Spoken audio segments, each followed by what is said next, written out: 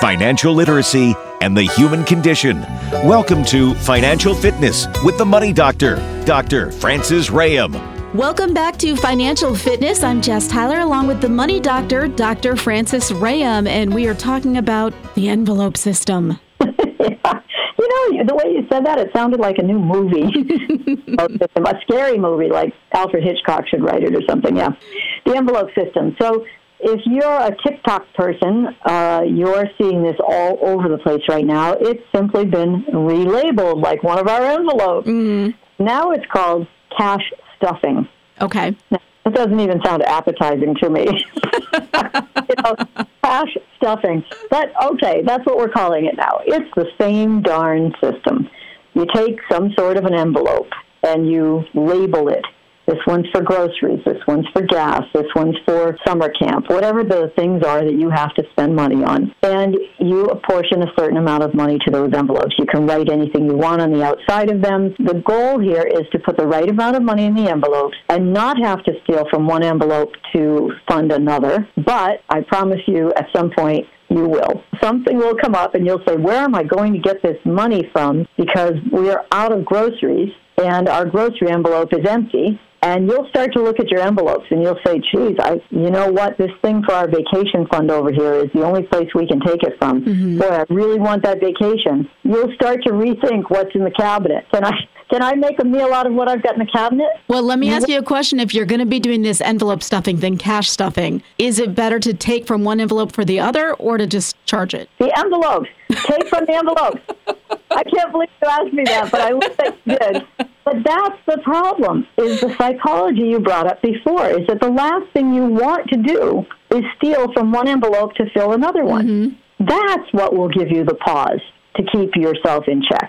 You might still have to do it. You might really be out of groceries, and you might really need to sacrifice some money from your vacation fund. But you know what? You will have a visual. You'll have a tactile feel on it. You will have some accountability, and you will actually feel that little twinge or pain, depending on how much you want that vacation, mm-hmm. of taking the money out of that fund to buy groceries. In other words, inflation will show up more readily by doing an envelope system and having something in front of you than it will otherwise. And the reason that we're talking about this today is that I do a lot of forecasting. What I do for people is to look into the future and say, here's where you are today, where are we going, how are we going to get there? And when we add a variable like inflation in, if you don't adapt now, you will be great for my business in the future, but I will be unhappy for you. Because that's how it works. What's going on right now, credit card companies are loving this. Oh my gosh, there's inflation. Let's give people more available credit.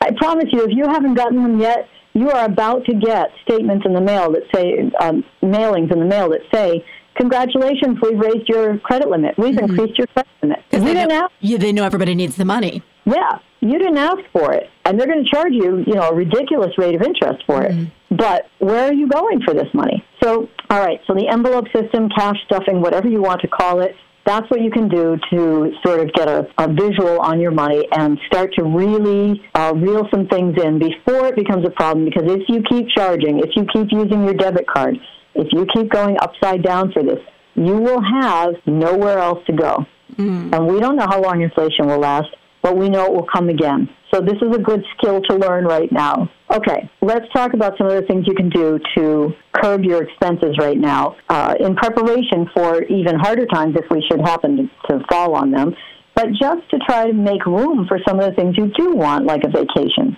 for instance. Okay, so one of the things you have to do first with this envelope system is to prioritize. So as I said, the car, the mortgage, things like that should go at the beginning. By the way, mortgage companies will hate me for this. You pay your car payment first. Really? If you are in crisis management mode and you have to figure out what's going to get paid first, it's your car, because they will repossess your car quicker than they'll kick you out. Banks must hate me for saying this stuff, but that's exactly right. They will repossess your car faster than they will foreclose on your house. Mm. And what do you need to get yourself to work? Your car. Yeah. I'm not suggesting you pay your car twice and you don't pay your house. I'm suggesting there is a certain priority to these kinds of things. Yeah, okay. That's a good point. So the first place people go to trim back on things, always, you probably know it, when I say, where do you spend your money? Oh, we know we spend too much. What would you say it is? I'd say going out to eat. You're very close. It is. It's either groceries or going out to eat. It is always food. Yeah. And by the way, food at the grocery store has been astronomical lately. It's incredible. Yeah. The one thing you absolutely need, well, you need what? Food, clothing, shelter, right? Most of us have some shelter and some food, some shelter and some clothing that we can sustain ourselves with, but the food keeps coming. Right. And yet that is the number one place people say they're going to trim back. Can you cut back? Yes, you can cut back. Now, we're going to talk about coupon cutting. Nobody cuts coupons anymore, but you don't even have to cut them anymore. Yeah, you clip them on your phone. Yeah. Yeah. Go on the internet, get some coupons. Start thinking about which stores you shop at and what you buy there. Do you really need all the organic groceries from the fancy store that you go to? If you really need organic, can you get them from a different kind of store? Can you fund a farm stand, which is coming up in our season here soon? Can you spend some money locally and do the same thing and keep it within your budget? Can you grow the food? Now, this is not a license for everybody who wants to garden to spend $7,000 on their garden this year because they think it's going to be worth it for vegetables. Do the math, okay? When it comes to gardening, you can take, people will laugh at me for this, but I do it every year. You can take, let's say, tomatoes from last year's plant that you had, or I hate to say a grocery store tomato, but a tomato. Save one of your tomatoes or two of your tomatoes, flick the seeds out with your thumb, put them on a paper towel, let them dry, stick them in a dark envelope in your basement for the winter. Come spring, pull them off the paper towel, stick them in dirt. I promise you, you will have more tomatoes than you know what to do with, and they were my favorite price, Jess. $0. Free. Yeah. That's right. My favorite price is free. So you can do this with a lot of different kinds of vegetables. You do not have to go out and spend $4 a plant, $5 a plant, and put them in fully grown. Does it take a little work? Yeah. But your kids can have fun helping you, and you can grow some vegetables. You can also use other kinds of stores, big box stores. You can get a partner to go with you in case you don't want 7 months' worth of toothpaste. You can break it up. So get creative about what you're doing for groceries. And the local farmers do the food share thing, too, which sometimes you can get a deal on that and get that delivered. That's a great idea. A co-op, a food share. The community gardening things. If you don't have land of your own, you can do community gardening. My sister just got 8 chickens, so she keeps trying to give me eggs. At this point, I'm just going to take them. Yeah, take the eggs, take the eggs. One of the things your sister could do if she's got that many eggs is set up a little on your honor egg stand, start bringing some money back in for those chickens. Yeah, for sure, because they're doing like 5 or 6 or 7 eggs a day. So you add those up, and it's a lot of eggs. Yeah, and that's another point is I don't know what you spend to get chickens and what you feed chickens, how much it costs to feed chickens, but balance that against the egg quotient, right? So think about those things. Or trade the eggs with somebody else who's got something that you need. So trade eggs for some broccoli or whatever they're growing. Okay.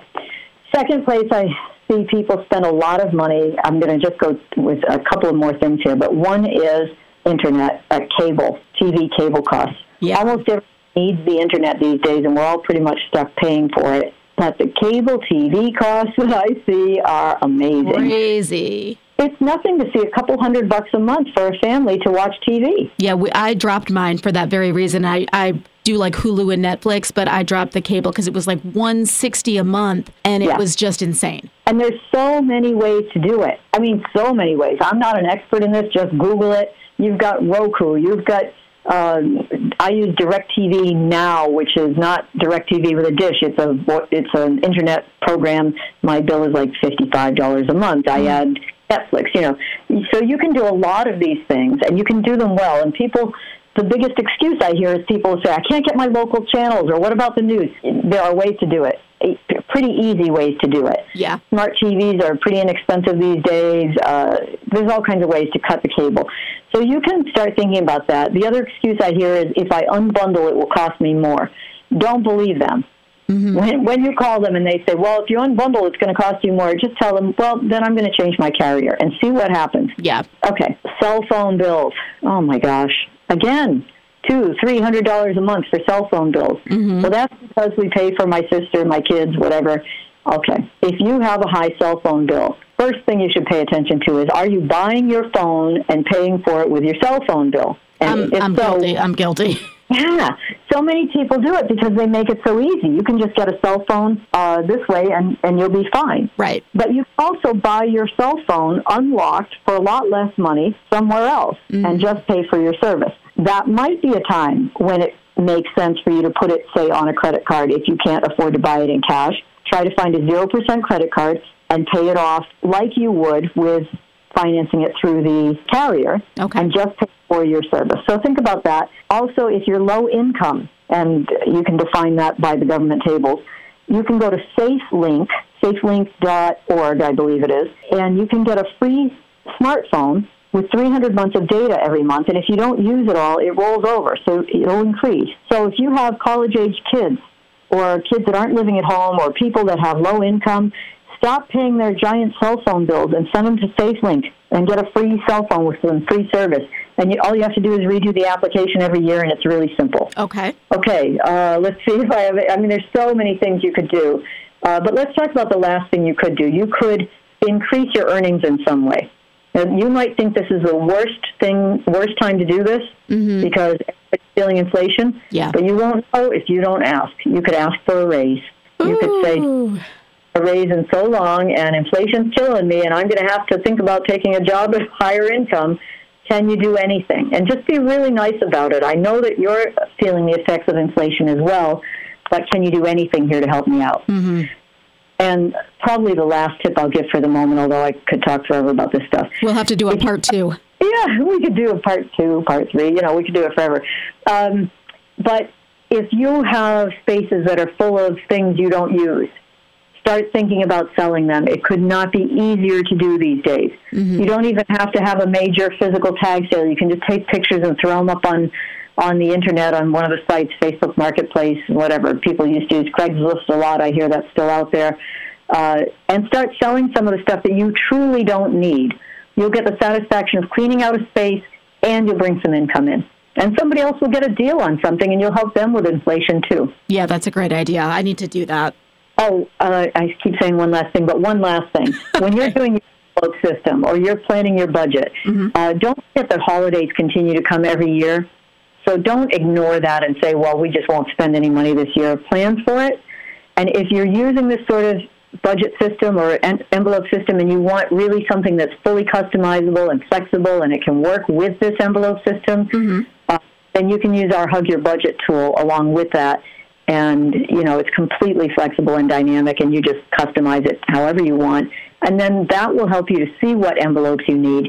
You just label your envelopes accordingly. And whether you put real cash or fake cash in doesn't really matter, as long as you have a tangible feel. Well, perfect, and I'm glad you brought that up because they can check that out at hugyourmoney.com. Is that correct? That's correct, yeah. All right, perfect. And your phone number? 413-773-3333. All right, as always, this always flies by, and I've always got 9 billion other things. But as we said, we could have a part 2 because it's definitely, I don't think inflation's going anywhere for a little while. Yeah, unfortunately, I think you're right. All right, thank you so much. This has been Financial Fitness with the Money Doctor, Dr. Francis Ram. Another episode coming up next Saturday right here on WHMP.